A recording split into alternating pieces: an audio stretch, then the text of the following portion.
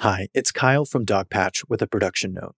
Due to the COVID-19 crisis, this interview was recorded remotely without access to our normal studio space. So you might notice a difference in sound quality. Christine is an incredible guest with a fascinating story, so we couldn't wait to bring you this conversation. We should be back in the studio soon, and thank you for listening. Enjoy. I have just been really blown away just at the science and the precision behind how we go about prospecting here and how we go about acquisition. I mean, maybe it's that I haven't really done this since the olden days when acquisition was, salespeople being given a phone book or some kind of a generic list. But the sophistication with which we do outbound on Workplace has really been illuminating for me. From Dogpatch Advisors, it's Ground Truth, a podcast about company builders, leadership, and how operators use data to build the future of sales.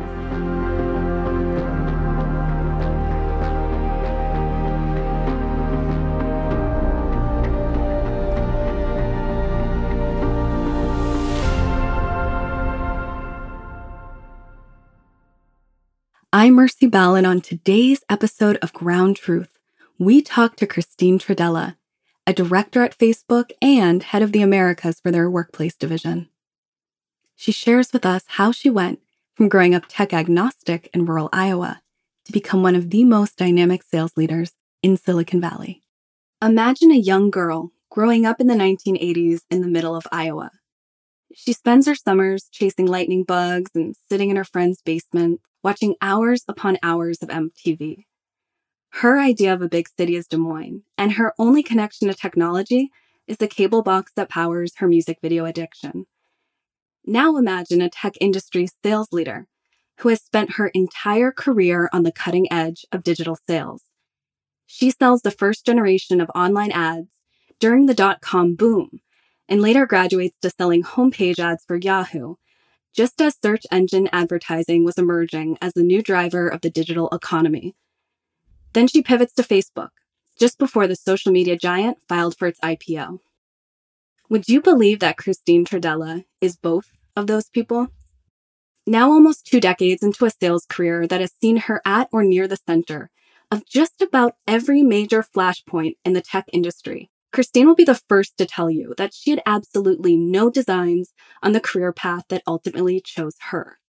I was born and raised in Des Moines, Iowa, and I grew up there in the 70s and 80s. So I remember very clearly when MTV launched and the first music videos and everybody getting around and going to people's houses and just sitting around for hours upon hours and watching the same music videos over and over again, because I think they had about 10 at the time. But it's really interesting. I don't have a great memory, but I will tell you that all of my memories growing up in Iowa are really punctuated by weather. So really extreme seasons there. You've got really extreme winters, very cold, lots of snow for long periods of time. And, I just remember begging and waiting for snow days so that we wouldn't have to go to school, or getting our inner tubes out and going to the local golf courses and running our inner tubes down the golf hills there. And, in the summer, just the extreme heat and humidity, running our air conditioning units out of our windows and spending time at the pool. And I just remember that was always like the sign that summer had arrived was when you looked out at your porch, because of course we all had porches, screens on our porches, of course, to keep all the mosquitoes out. But you would see these lightning bugs just start to light up in your yard right after sun went down. And that was the big thing for kids to do, is to run out and grab these lightning bugs. It was really great upbringing. I mean, I have to say. Christine was the daughter of 2 very liberal parents in an otherwise conservative state. Her father was a speech professor at Drake University, while her mother decided to go to law school after Christine and her brother were born.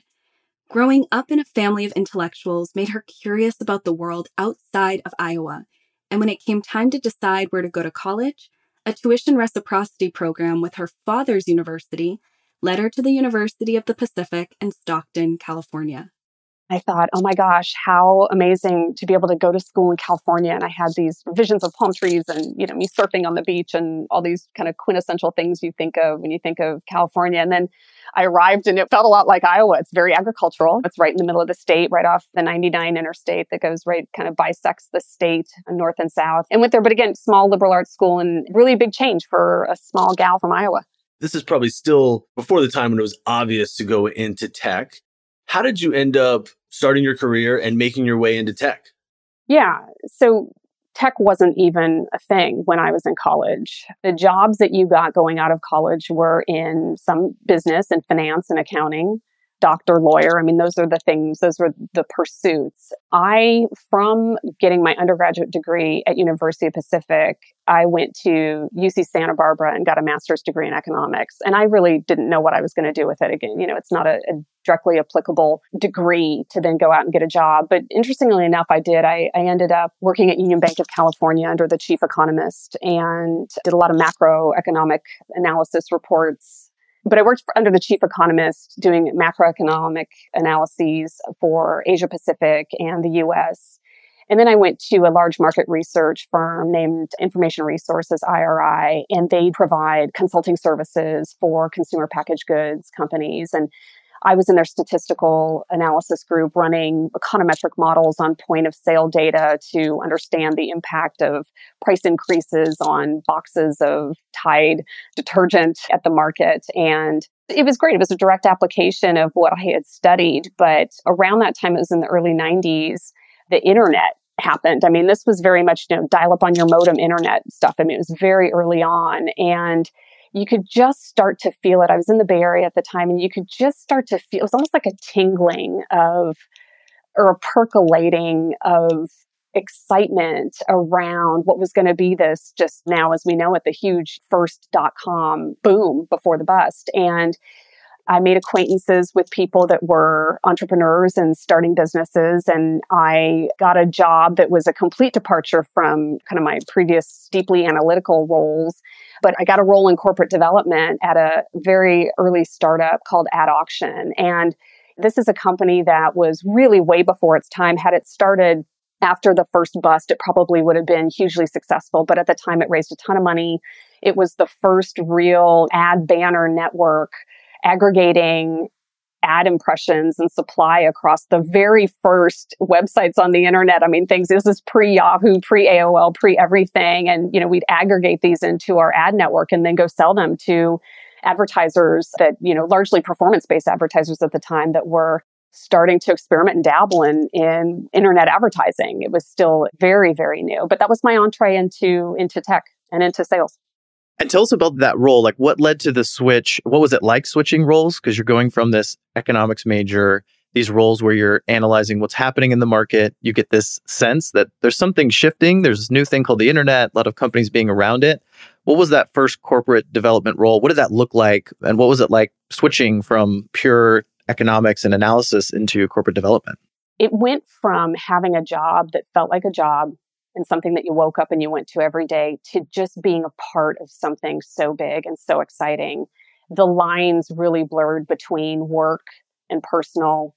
All the things that you hear about or read about what it was like back in the day are true, and I lived it. We'd start out working and everybody was excited to come to work, and it was kind of equal parts a PR mission, equal parts fundraising, equal parts trying to develop a partnership.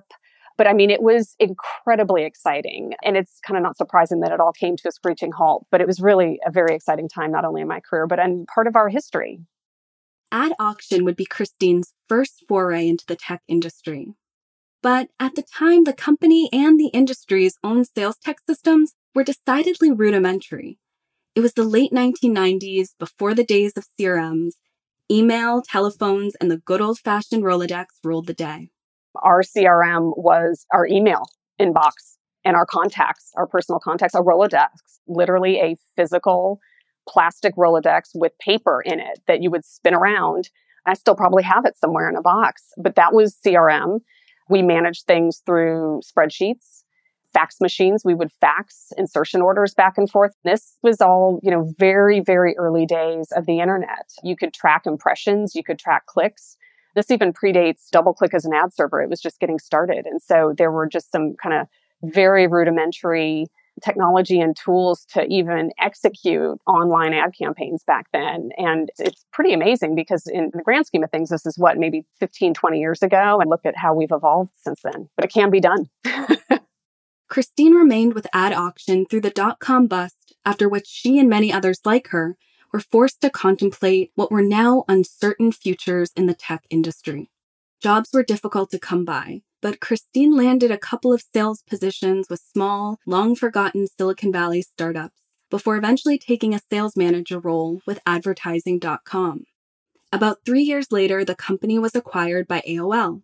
And right around that time, Christine made perhaps the most important professional leap of her career. It was 2006. Online search advertising was still in its infancy, and she landed a sales position with the biggest name in the business, Yahoo. Yahoo was at its peak when I joined. It was the place to be if you were in digital media ad sales. And, he really invested a lot in content and making Yahoo really kind of the number one brand for digital advertising. And it was really this pivotal time where you started to see brand advertisers using the internet for their marketing. And that hadn't really happened. It had been really very performance-based, a lot of remnant inventory, people just trying to liquidate their ad impressions through ad exchanges and ad networks before that. But Yahoo was really the first one to get meaningful brand dollars from marketers. And two things that stand out for me in my memory and working at Yahoo at the time. The first was just how coveted the Yahoo homepage was. The Yahoo homepage in that day and age was akin to the Super Bowl, a Super Bowl ad. The reach, I'm not going to remember the numbers now, but just really massive, massive reach. It was the portal to the portal. That's where you kind of accessed all the great content, Yahoo Sports, Yahoo Food, Yahoo Music, everything. But as a salesperson there, I remember we would go up physically, we would walk over to the product manager's desk or cubicle that really managed all the inventory, the homepage inventory. And we would literally stand there, all of us. And it was almost like a stock exchange. We would be bargaining for, hey, I've got Anheuser-Busch or I've got Clorox. They're really interested in a homepage. They're willing to pay this. And there was no kind of sophisticated inventory management system for it. It was literally just going up and negotiating with our product manager. But that was the big thing back then. A salesperson could make their number, which was usually pretty aggressive, just by selling a couple of Yahoo homepages. And then the other memory I have is this campaign that we did for Coors Light. And this is when homepage takeovers were really big. So you could essentially just buy out a homepage takeover for a certain amount of time, usually for a day or two. And this was a real innovation at the time. We sold Coors Light a takeover on the Yahoo Sports homepage.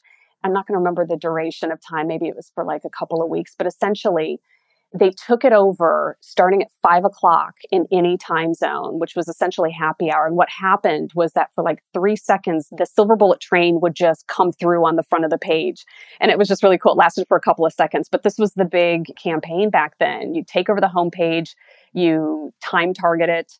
And obviously, because it was an alcohol brand, we had to make sure that people were at least 21 and over. And so there was age targeting as well. But that was the level of sophistication. But that was branding back then. That was how they did it. And that was considered real innovation. I'm a little stuck on this idea that you were basically pitching to get an ad run on the homepage as a sales team. I have this brand, I have that brand. Was it purely who was paying the most, or was there a secret to making sure that you're making your number and that your brands are making it through that process? Yeah, it was really time-based. Some advertisers would lock in dates in advance. And then what would happen is as dates got closer, if they weren't sold, then it created an opportunity for us as salespeople to create urgency with our book of business or the advertisers that we managed and say, hey, look, in the next 2 weeks, there are X number of days open or even half days open. Are you interested? And we'd kind of galvanize this demand based on what was a shortening window of time. And that's what created kind of this in-person auction system that would happen at the desk of our product manager on the front page. It's funny, actually, the person that used to run this actually works at Facebook now, and she's a longtime Facebooker, even longer than me. And it's funny to work with her again in a different capacity, clearly. How would you contrast that to how selection is done for Facebook ads today?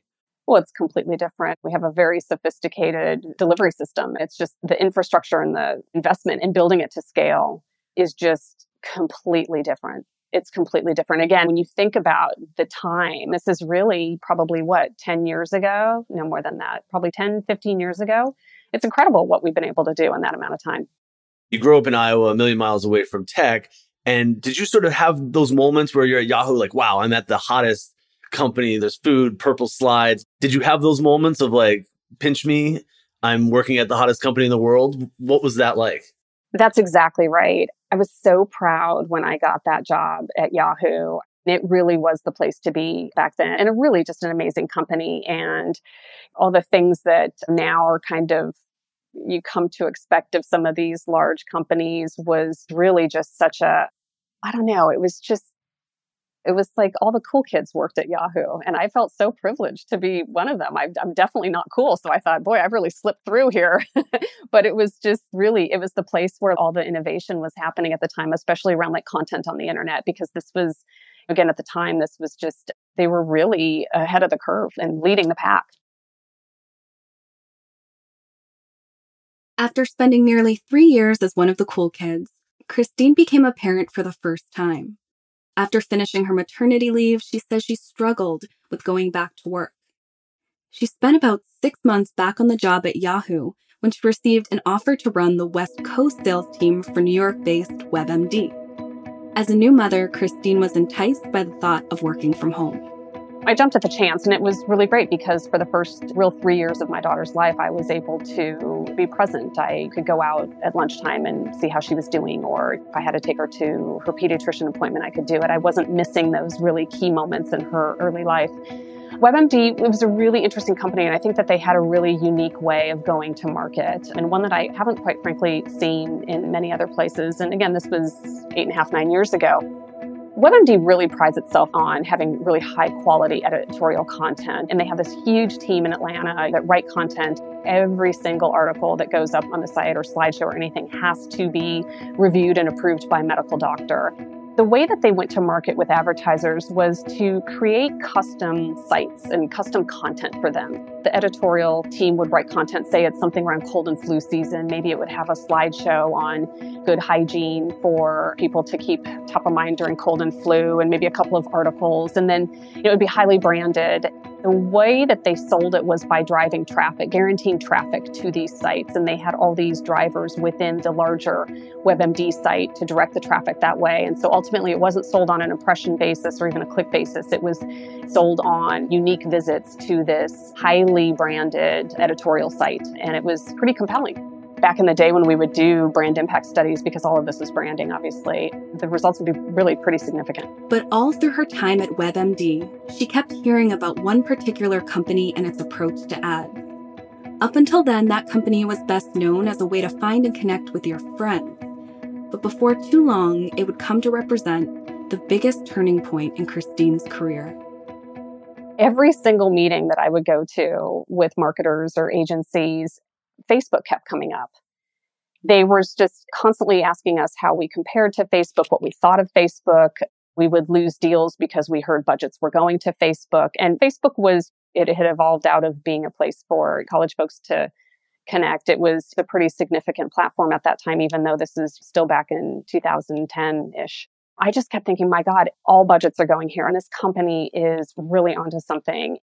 I started having conversations with some people that I knew that worked at Facebook, a lot of ex-Yahoo people that I knew. And there was an opportunity to come lead a couple of the teams in their mid-market segment. I interviewed for those roles, and that was back when interviews were 40 people, very lengthy, lots of presentations, and was ultimately offered the role. I'll never forget this. I got the offer. I was on my way I think we were going to Hawaii at the time, because I remember driving to the airport. We spent a lot of time on that vacation talking about just what a huge change this was going to be for us personally, because I was going to go from working from home and being very close to my family, being able to prepare dinner, prepare lunch, whatever, be with my daughter, to really committing to a significant commute. I live in the North Bay of San Francisco. I was going to have to do a daily commute down to Menlo Park, which even without traffic is pretty significant. And I finally said, this is the opportunity of a lifetime. I can't pass this up. I have to at least try this. And it really is an insurance policy on my career, because this is where everything is going. All signs and signals point to this being the next evolution of media and the industry that I work in. I took the job. I've been there 8.5 years now. I have never looked back. I've never once regretted it. I think it's one of the single best decisions that I've made in my life. And I'm really proud to work here. Talk to us a little bit about what customer acquisition was like at that time. I guess our assumption would be there was so much inbound and so much demand coming from marketers who are in the very similar situation to the conversations you were having at WebMD that are just coming your way. But what was that like at the time? Was it just not enough people to even cover all of this inbound, or was it just being thoughtful about which verticals? How did you all think about go-to-market at the time? Acquisition was really centered around education. We had this champagne problem of having a lot of advertisers wanting to talk to us and understand what we did and how we did it, how they could be successful on the platform. And one of the biggest challenges or things that we had to figure out was where to spend our time. Facebook has built one of the most just absolutely phenomenal self-service, scalable advertising platforms, businesses out there. It's remarkable. When we on the managed side were working with these large advertisers, it was really more around education. We found that if we could educate them and lead with that as our value proposition, then they'd start to experiment and actually put marketing dollars behind the platform. Was there a moment where you realized, wow, this is going to be a really big business? And I think a lot of people looking from the outside, you could read that. But is there a moment you remember thinking, this is a proof point that I've made the right decision and that this market is just going to be huge? I always really knew that Facebook was going to be successful. I walked in knowing that, but I think there were two things that happened that really, I won't say changed the trajectory, but really accelerated our growth. The first was just having ads in somebody's newsfeed on a mobile device. Facebook really paved the way for mobile advertising.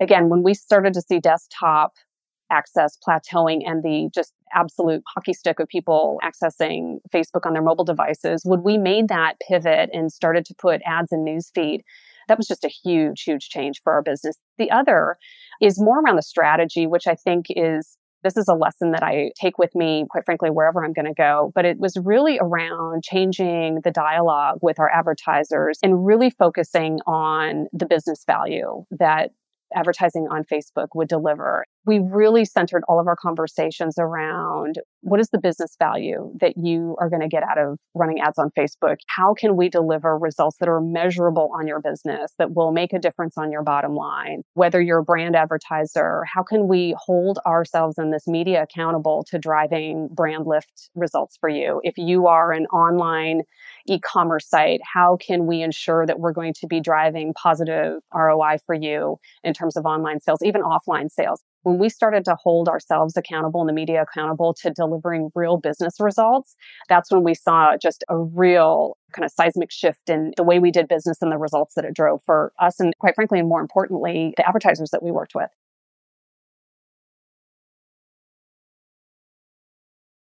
In her 8+ years at Facebook, Christine has worn many different hats. She started off leading the consumer packaged good team in North America, working with some of the largest CPG manufacturers in the world, companies like Nestle, Unilever, Johnson & Johnson. Later, she headed up the company's brick-and-mortar team, working with advertisers that included retail giants like Walmart and Target. And in both of those roles, she worked very closely with not only Facebook sales and marketing orgs, but also the creative team, which was tasked with helping these companies bring their brands to life on a mobile screen. After 5 years at Facebook, Christine started thinking it was time to start exploring opportunities outside of the online advertising world, one that she had helped pioneer over nearly 2 decades in the business. But at the same time, she had no interest in leaving Facebook. Her first move within the company was not too much of a leap. She took over the North and Latin America team for the company's third-party ad platform, known as the Facebook Audience Network. Then in 2019, Christine was approached by Facebook VP of Business Partnerships, who asked her if she was interested in going even further afield from advertising. I jumped at the opportunity. Having been at Facebook for so long, first of all, I've grown up with the workplace tool. I use it. I love it. I see the value in real time. And it was something that I can sell with my heart, not just my head. But also, having spent so much time on the advertising side, we would bring in very senior level executives from really big traditional companies that were spending lots of money with Facebook. And We'd host them for a day and kind of peel back the curtains on what we were doing from an ads perspective and really give them a lot of access to things that we were doing and things that we were building. And there was always this interest in our culture and how we were able to preserve that culture as we scaled and how we were able to kind of have this contagious energy amongst us. And we started to actually bring in a piece in these kind of day-long engagements around culture. And it was always one of the highest rated content segments for the day. I reflected on that and I thought, gosh, workplace is so key to this. This is the tool and the platform that allows you to really amplify a company's culture. And it can be so meaningful for companies that are looking to do that. And so I thought, there's such a need for this. I just want to be a part of bringing this to market and being its evangelist. 8 months in now, again, I'm loving it. It's great. So what are some of the biggest differences moving from an ads-based business to more of, in the workplace world, more B2B SaaS? The real difference is between the ads business and the SaaS business at Facebook is just the level of awareness. Facebook's ads business has been around for quite a while, and there's a lot of familiarity with the brand, less so with workplace. And so this just means that we have to work even harder to get in front of prospective customers and really ensure that the ones that we're going after are at the right point in time and good candidates for us. So we're always trying to figure out, how can I be relevant to this specific person at this specific company at this moment? And it's really hard since all companies are different, but we're finding that there are a lot of clues that are available even out on the public web. So we can find things like their Glassdoor ratings, maybe it's recent products they've launched as a proxy for what's going on within their company. There's things like the company's mission statement or their values, which are really good proxies for the language that they use or how they talk about their culture internally. For public companies, they're issuing public statements on the company every 3 months for earnings. And so that's a great place to learn and make sure, how do we think about aligning our message with where the company is going? Lots of examples out there, many of which with a little bit of creativity can be done at scale. And that's one of the real differences between the workplace team versus the Facebook ads business. The bar can be higher since we're like a startup, especially when we're trying to get a whole organization to adopt workplace. So it's really different than the ad side, where marketing is likely already investing in the ads budget. And so it's more about scaling that overall business as opposed to acquiring new businesses. As it set out to compete against other business communication platforms, Facebook essentially let Workplace operate as its own startup. So while in some instances it has been able to enjoy the resources a massive company like Facebook has, for the most part, Workplace has remained a lean operation that just so happens to be part of one of the highest valued companies in the world. One of the things that seems like it would be most interesting about Workplace is you're essentially building sort of a B2B startup inside of a global company. What's that been like, in both good and bad, trying to figure out how do you make the most of the resources that Facebook has, knowing that you're still a much smaller business than the ads business? One of Facebook's core values is to move fast. And I think, again, the company does move really quickly, kind of on all dimensions. But I will tell you that this is acutely so at Workplace. We are incredibly nimble, just like any startup you would expect. And we're also a really lean team. But what's great is that we have the support of a large company like Facebook in our corner, right? And that's not just for capital and resources. Facebook has a highly recognized brand name. Pretty much everybody has heard of it. So that's something that we can draft off of. Look, the businesses are totally different, the ad side of the business. And essentially, we've had to build all of our own process and operations really from scratch. And again, we can leverage some of the tools and infrastructure, but we've had to really create all these things to be very nuanced to support all the differences that there are in a B2B SaaS business, right? We do draft off all of the great R&D that Facebook does. It's great being able to leverage the DNA of Facebook, having built for the past 16 years of our history, just the focus and a real, what I would consider our core competency in connecting people. And that's something that we're able to draft off of. And a lot of the really great features and things that we see on Facebook and the consumer apps that we have, those are things that we can then import over into Workplace. Because again, when you're connecting people, a lot of the functionality and the core needs around that transcend whether you're communicating for personal reasons or for work reasons. And one of the things that must be interesting about your role, I know Workplace has been super impactful for a lot of retail companies or companies with frontline employees. How did your experience working with those companies on the ad side sort of set you up to understand some of the requirements or the ways that they might use Workplace once you moved over to the Workplace team? Yeah, I think one of the really smart things that the ad side of our business does is really speak in the language of the end customer, right? So the entire ads business is not only verticalized, consumer packaged goods, retail, tech and telco, but they're even sub-verticalized and even sub-verticalized beyond that because of the nuances within all these industries. And I have just been really blown away just at the science and the precision behind how we go about prospecting here and how we go about acquisition. Maybe it's that I haven't really done this since the olden days when acquisition was, salespeople being given a phone book or some kind of a generic list. But the sophistication with which we do outbound on Workplace has really been illuminating for me. Just the way that we use data to take what is ultimately a very, very large target market, right? Or TAM. Essentially, any business is a prospect for Workplace, right? We are such a fundamental communication and collaboration tool that applies across a pretty widespread, large group of companies. But again, going back to that idea of the opportunity cost of time spent, how can you really hone in on the prospects or the customers that are really going to benefit from it and really be interested in it? And I think we've done some really interesting outbound campaigns, and through the partnership with you at Dogpatch have really learned a lot.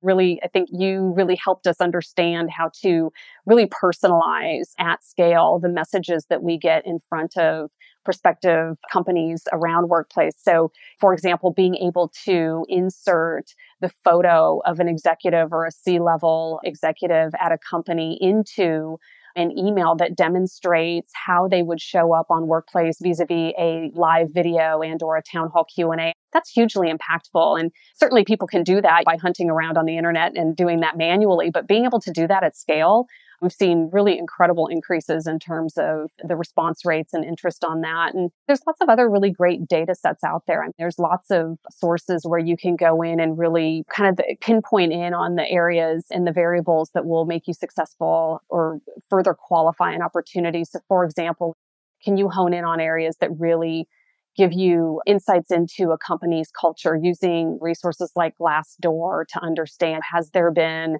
a shift in the culture at this organization? Has there been a change in management, or is this a company that's acquiring another company? And being able to look at that in an aggregated way and then execute on it in a scaled fashion is something that I've just been really surprised by and impressed by. Something neither Christine nor anyone at Workplace could have predicted is the coronavirus crisis. Seemingly overnight, companies were forced to close their offices and essentially enter the biggest work-from-home experiment we've ever seen.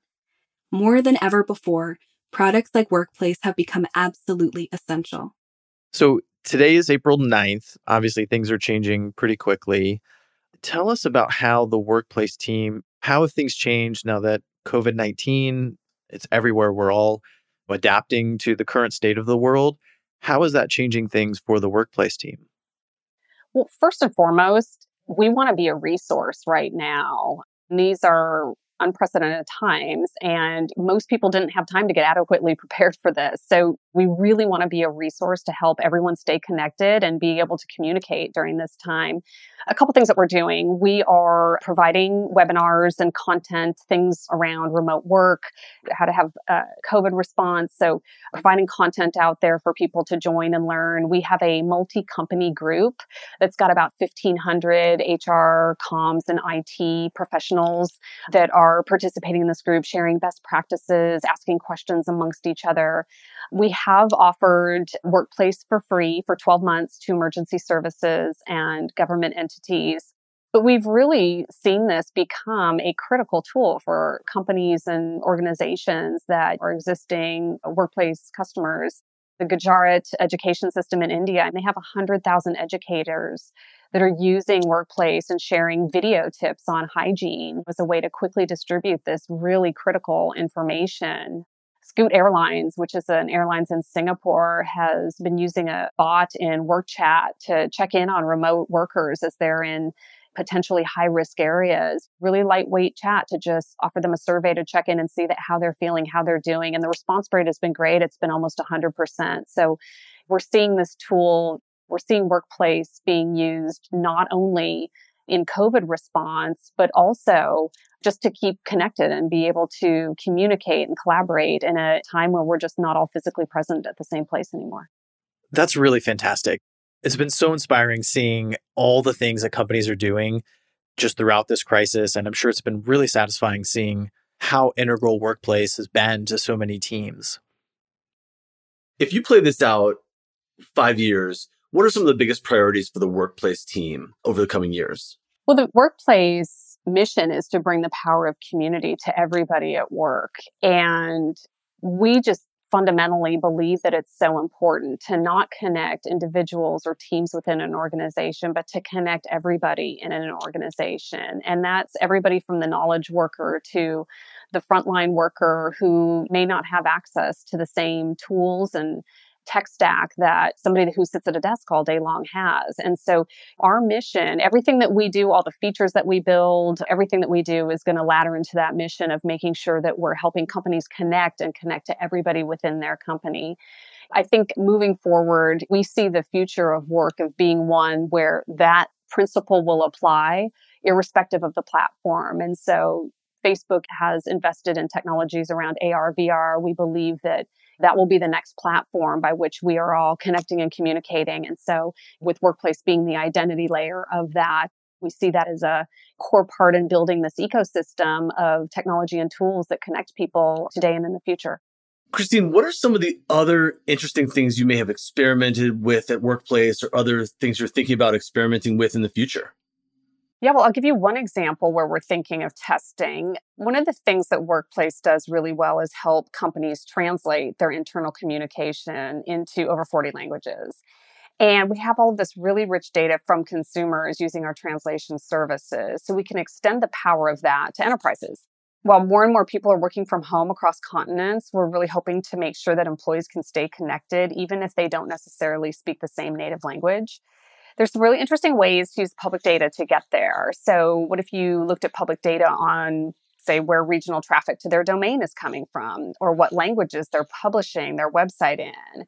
These can be really good proxies for what languages are spoken internally and how Workplace might help them. So these are just some of the examples of getting creative with data that's already available, but often having this normalization or processing step.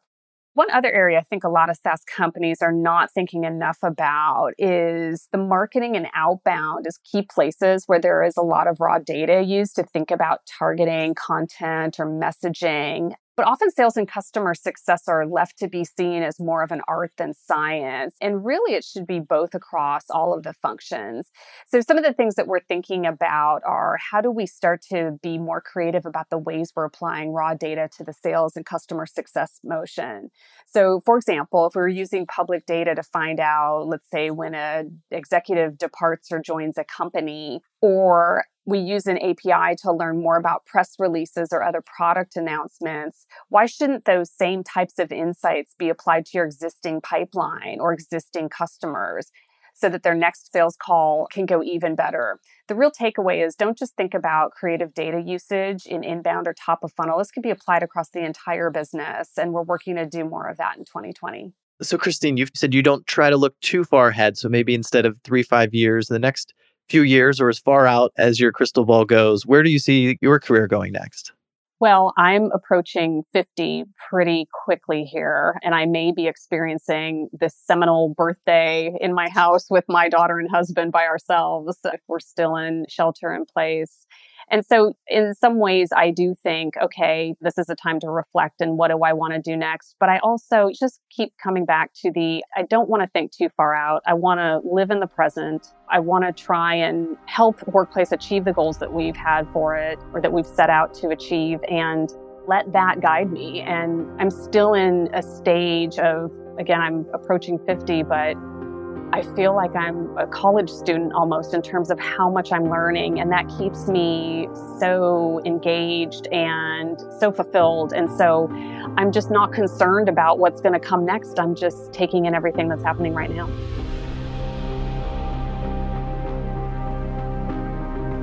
That's Christine Tredella. During the first .com boom, she sold what were probably some of the first ads ever to grace the internet. She sold the Super Bowl of online ads when the Yahoo homepage was the most coveted real estate in the digital world. She helped build Facebook into a social media advertising juggernaut. And now she's helping lead the company's push into collaboration technology at a time when more than ever before, companies need to stay connected. She admits she has been what she calls opportunistic in her career. But with each pivot, Christine says she's followed a fairly simple credo. Do work that you love, do it with people you respect, and success, that will take care of itself.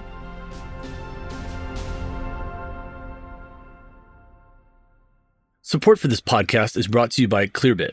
Clearbit is a marketing data engine that helps you deeply understand your customers and build a hyper-efficient growth engine. We've known the team at Clearbit for about 4 years now and use Clearbit data for all our own projects. Just about all of our customers rely on Clearbit data to cut through the noise and focus their go-to-market teams. We've seen so many examples of Clearbit really helping their customers better understand their sales and marketing funnel. And some of their customers are able to get really creative with their sales plays. For example, we worked with Segment, one of the world's leading customer data platforms. They're using everything from Clearbit Reveal to understand which companies are on their site from anonymous traffic, Clearbit Technographics to understand their technology profile and how good of a fit they would be for Segment, and Clearbit Prospector to identify the ideal contacts at each company. Thank you to Clearbit for sponsoring this episode. To learn more about Clearbit, visit clearbit.com. Thanks for joining us. To learn more, check out groundtruthpod.com for other Ground Truth episodes and a deeper dive into each story. Ground Truth is a production of Dogpatch Advisors, written by Jack Burer from Campfire Labs, sound engineering and studio space provided by TJ Bonaventura and Julian Lewis from StudioPod, editing and mixing by Jorge Gonzalez from Noda Lab, and video production by Nick Shaheen from Above Treeline Studios.